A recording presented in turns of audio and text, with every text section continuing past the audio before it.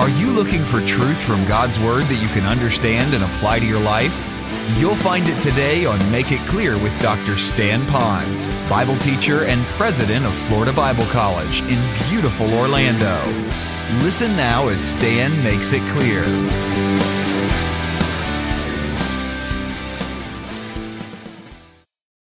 We're going to embark upon a journey continuing through the study of what is known as the prison epistles. When I first came here, we studied the book of Ephesians, and then we went into the book of Philippians, and now today we're going to launch into the book of Colossians. And for those of you that are so new on your journey in faith, when you hear the word book and Bible and all of this kind of stuff, and yet you're looking at this, you might have some questions about it.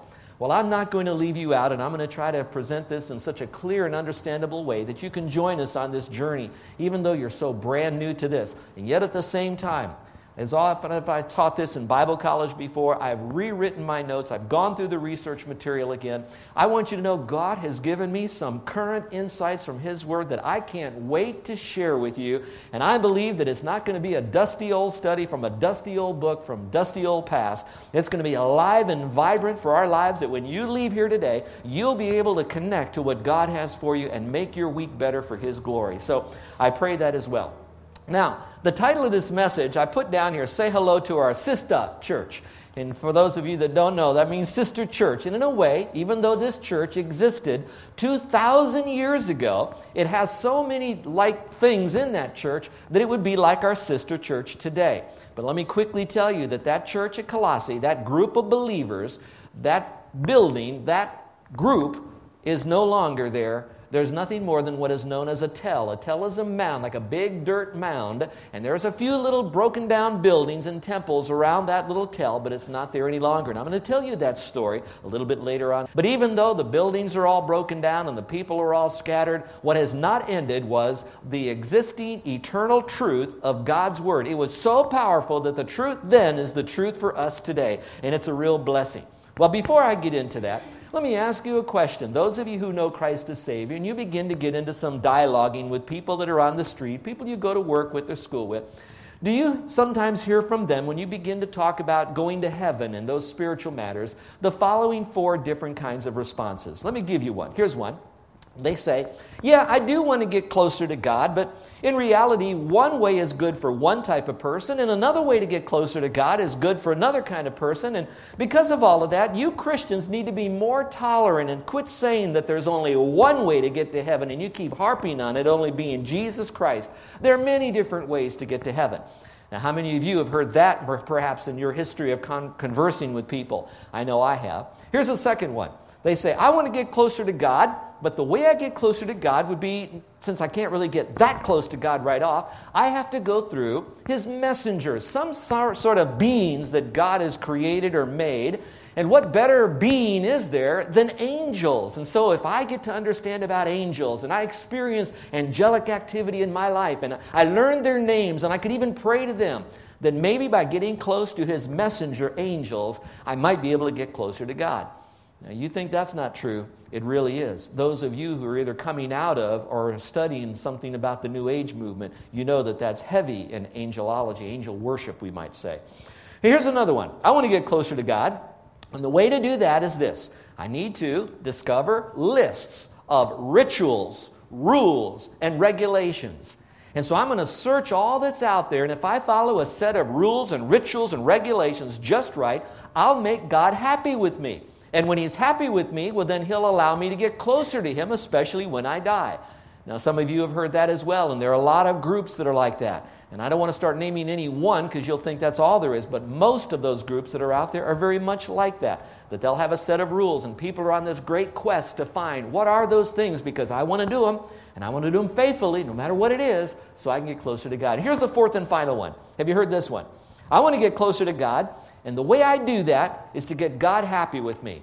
And the way to get God happy with me is to look at the things in my life that are not good, and if I give up these things, that God will like me enough and will allow me to get into His presence or into heaven if I give up these things.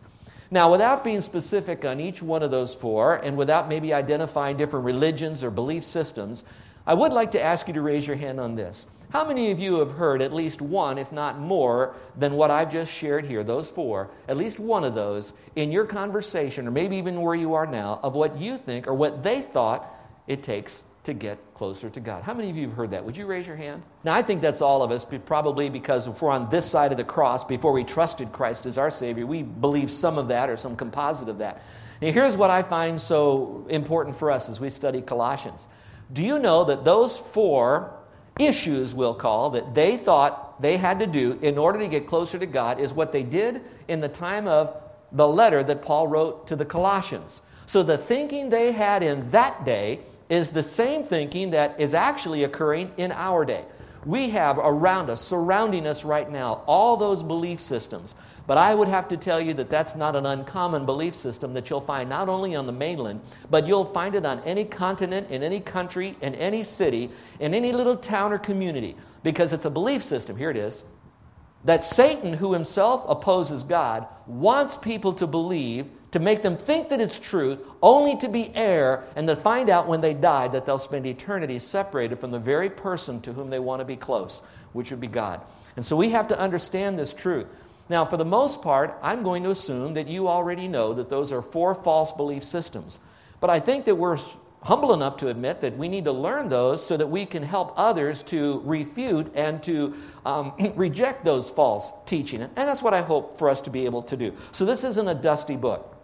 What this book is going to teach us is that the false teaching generally is divided into this. It's either going to be grace and works. It's either going to be faith and good deeds, or a combination of both. And we're going to learn that the Bible says that going to heaven is by grace alone, through faith alone, in Christ alone, for the glory of God alone.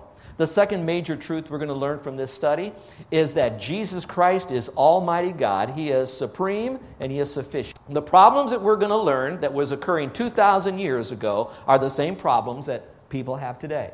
The same solution that God chose to give to the Colossian people through Paul is the same solution that Paul gave to them that now gives to us for those of us who are willing to read the writings of Paul through the inspiration of the Holy Spirit for us today. So whatever problems they had, we have. Whatever solutions God gave to them, God gives to us. Well, let's look now at the theme of this letter so that you kind of know where we're going. I'm going to pick some bigger words and then we'll explain them. First word is the word supremacy. We're going to learn about the supremacy and the sufficiency of Christ. The supremacy we're going to learn is that He is supreme, that He is all we ever need. He is the King, and that everything else less than that is permitted by God but is no God. All right, so He's supreme and He's also sufficient. The focus of this letter is unlocking the mystery of the new life in Christ. And some people, when they trust Christ as Savior, they step over the line of trusting in Christ, they become a Christian, and now they realize, man, what is this new life all about? So let's ask this question.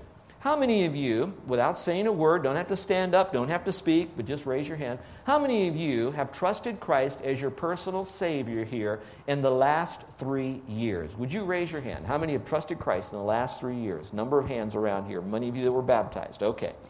Now, some of you have come a little bit further into the door of this spiritual Disneyland, and you're sensing, oh, there's a lot there. But I'm going to tell you, those that have walked that wonderful road of their maturity in Christ, there's so much more for us to learn, and what we're going to do is we're going to learn to unlock that mystery of the new life. I'm wanting to come alongside you with these truths to help you in your relationships at home, on the job, at work, wherever you might be, so that you can have a very vibrant and healthy and spiritual Christian life for you. And that's my desire. You're going to say, wait a second, it sounds like Paul, who wrote to this church, is writing just about the same things to this other church. And so really what he's doing is he's kind of being redundant. And so if I've already read Ephesians, I can skip Colossians because it's so close. Well, let me caution you not to do that. One main reason is because God wanted it to be found in Scripture, which means that there is a special, separate message when you study Colossians than you do with the book of Ephesians. Yes, they're very close. And yes, God does believe in repetition because more of that will stick with us the more often we hear it. But yes, He believes in new truths. So let me make that simple for you. In the book of Ephesians, it talked a lot about the body of Christ. Having a relationship with God, having a relationship with one another, healthy relationships. So it's talking about the body of Christ. Those who know Christ as Savior, that's known as the body of Christ.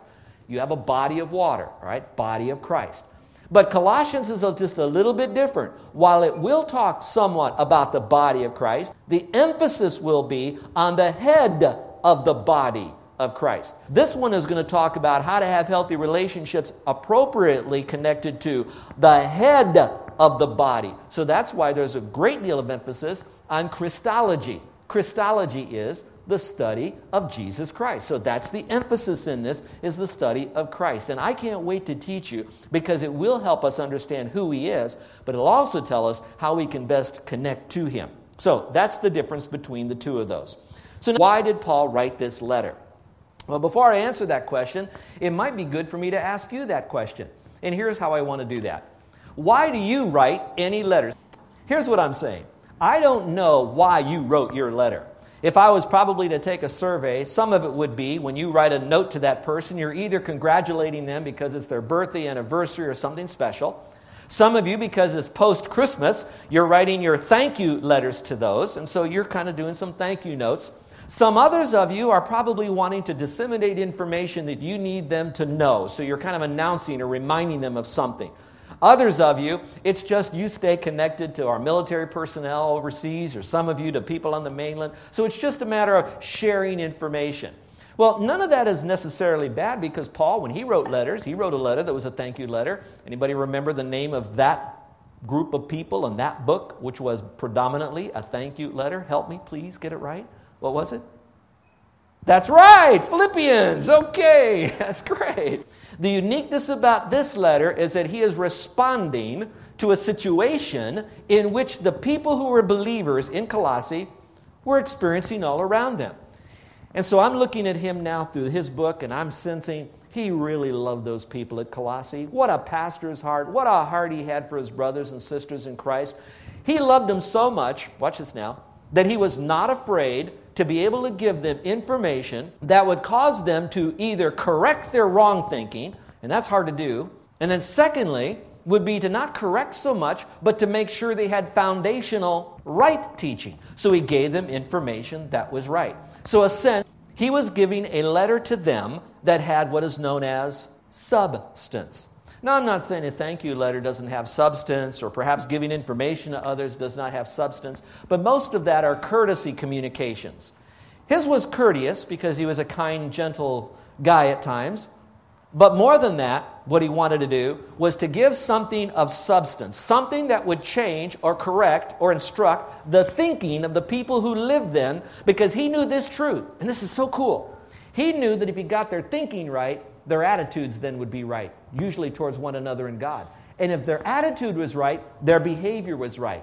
So when he wrote to them, he wanted to appeal to their thinking to make it corrected. Secondly, and I think those of you who've lived on the island long enough know, that the culture here in Hawaii is to not be offensive as much as possible. Be as politically correct as you can. Be as aloha and as kind as you can.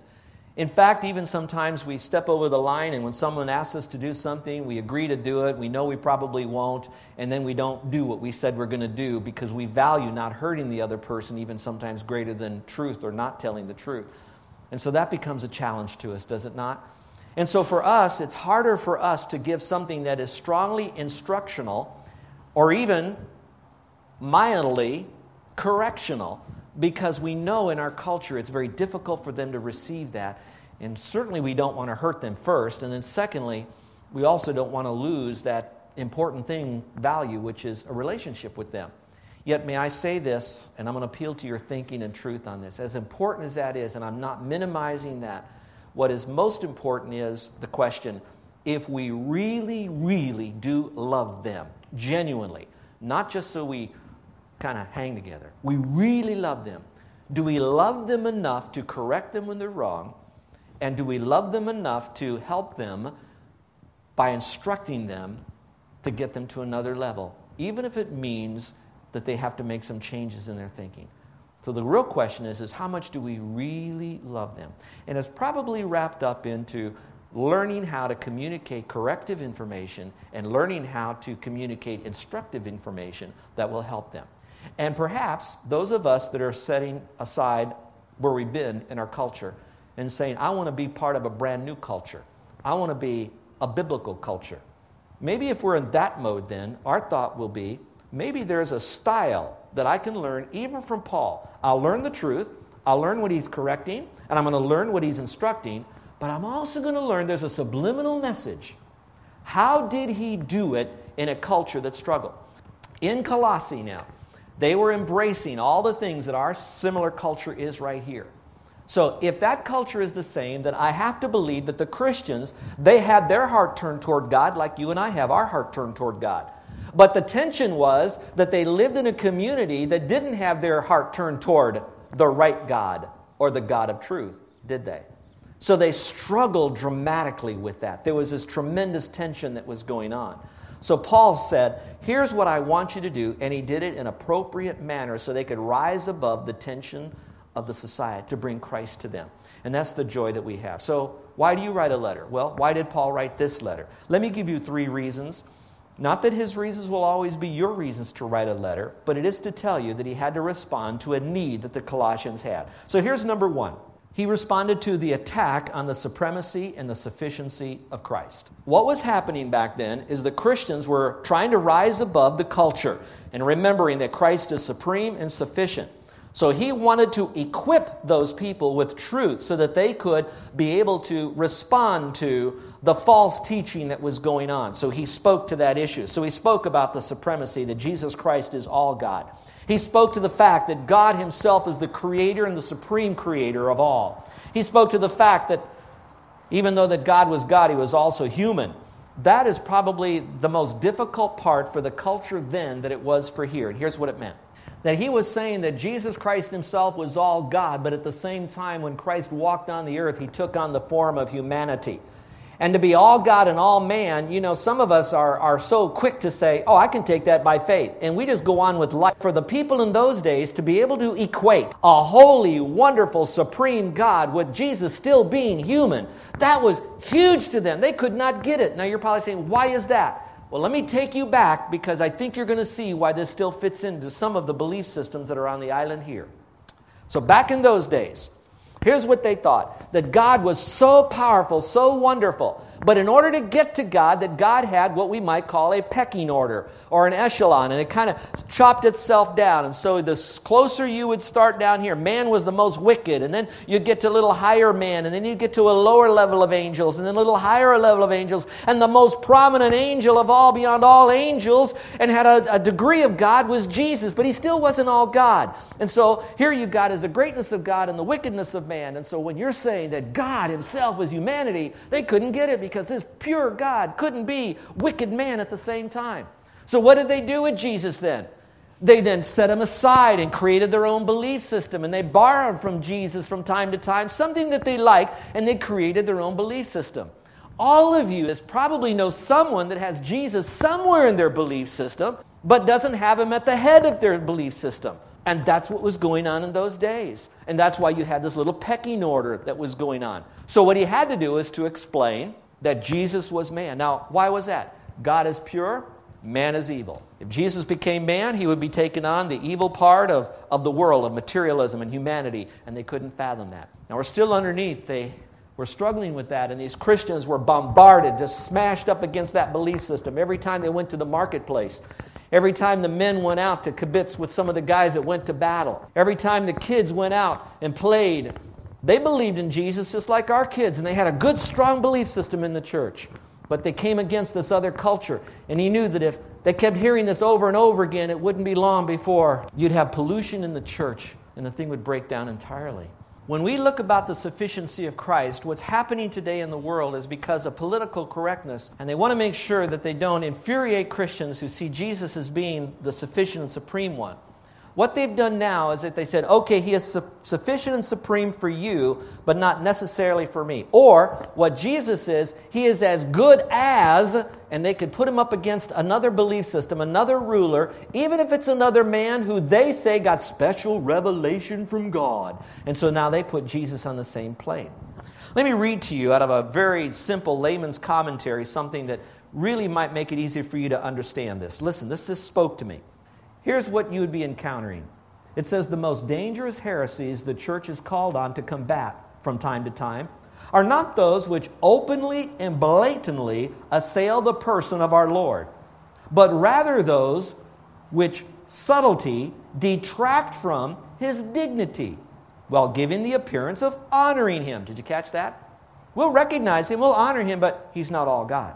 It says, those who perceive this danger will always treasure Colossians as a manual for exposing points of view, which have many good things to say about the head of the church, but proceed to dim the luster of his glory by eclipsing his preeminence. There would be limited value in this book if Paul had been content merely to issue a string of denials of the false teaching which had been made known to him. But in the process of meeting air, the apostle was led to give us deep insights into the person and work of our Savior, preeminently over all personages and forces, unique in his redeeming and reconciling ministry for mankind, the head of the church, whose risen life flows into all the members of his body, and thus the message has abundant appeal for successive generations of believers. What was happening then was that they said, we'll recognize Christ, but not all Christ. So they dimmed the view of Christ. They'd honor him, but they would dim the view of Christ. Paul then says, I know these people are being smacked with that belief. So instead of me naming denominations and religions and belief systems and whatever they had by then and negatively just smashing them, he said, instead of that, what I'm going to do is strengthen their knowledge and their accuracy of the supremacy and the sufficiency of Christ. Once you have a proper handle on that, then the rest of this becomes easily refutable. And that's what was going on. And so he chose to give them more truth than run around being negative. And when we deal with our children, instead of yelling at them for all their failures and mistakes and the things that they're doing wrong, help them by telling them, by modeling and mentoring what is so truthful. And when they see that, they're more apt to follow the truth and see the dangers of the errors. And that's what Paul was doing. Let's go to number 2, the response to this. He not only responded to the attack on the supremacy and sufficiency of Christ, but also on the way to live the new life in Christ, with the Lord being in charge. I did not say that he was going to teach them a new way to live the Christian life. Look at that line. It didn't say that. It said, live the new life with him, Christ, being in charge. There are a lot of churches you'll go to. You can listen. There's a plethora of radio programs. And they'll give you a whole list of pop psychology. And I'm not saying that's necessarily bad. A lot of that is just good life principles. But the problem what it does is it does the supremacy and sufficiency of Christ. Because unless you know why you do these things and from whom you get the power from it all, they become just another list of rituals and rules that sooner or later will deteriorate into legalism. So what he's doing is he says, okay, I'm going to show you about how he's greater than all the other denominations, religions, and isms and spasms. But he says, I'm also going to show you that Christ is at the very center of how we live our new life. He's the head of that. And so when we come back to this, some of you have been Christians a long time, but you're following lists and rules and regulations and stuff like that instead of centering on the Lord. I'm not down on you for that. I'm saying great that you did that. But now let me show you a greater, better, more accurate way to do that. And that's what I'm doing it for Christ. He is at the head. Everything I do is to please him. First of all, you'll have this balance of all those rules and rituals. Secondly, you'll have it with more power. You'll have it with the proper motivation. And you'll do it for his glory, and God will smile on you. And so that's what he's going to do. Number 3, the third reason he wrote this was to respond to what is known as the Colossian heresy. The Colossian heresy. But first of all, it dealt with false thinking, which was basically Gnosticism. And I already gave you that on the false thinking, that you have God, and then you have all the other beings, including Christ, and man is at the bottom. False thinking.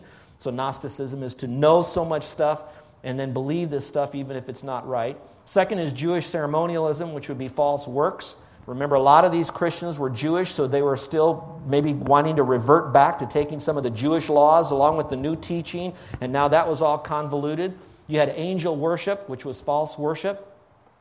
And by the way, don't think less of this. This angel worship is huge. We talked about that a moment ago. To me, I think that is one of the core components of New Ageism, is this angel worship. I'm not denying the existence of angels. We believe in angels. We just don't worship them. But people have now convoluted into this thing to make it better than it is. That's part of the Colossian heresy. And if you don't think this is happening, get into a spiritual conversation with anybody and you'll be amazed at the stuff that they believe and they come up with. And yet it's not in agreement with God's Word. So you'll see that as a part of it. And then last is what we call false sacrifice, where they kind of beat up on themselves, and we see some of that. What Paul did to refute this false teaching is that he wanted to be completely committed to building up the faith of the people. And he did it by prayer and exhortation and teaching, but to build up the faith. I want to build your faith up every week. And if you can't come here on a Sunday for X reason, I will never look down on you. I will never marginalize you. You're listening to Make It Clear with the teaching of Dr. Stan Ponz, founder of Make It Clear Ministries and president of Florida Bible College in beautiful Orlando, Florida. Make It Clear is dedicated to taking the Word of God with clarity into every person's world. It is the support of listeners like you who make the ministry of Make It Clear possible. You can provide your tax-deductible gift to Make It Clear online by going to makeitclear.org. Or you can mail your gift to Make It Clear, P.O. Box 607901, Orlando, Florida, 32860. Thank you for helping us make it clear.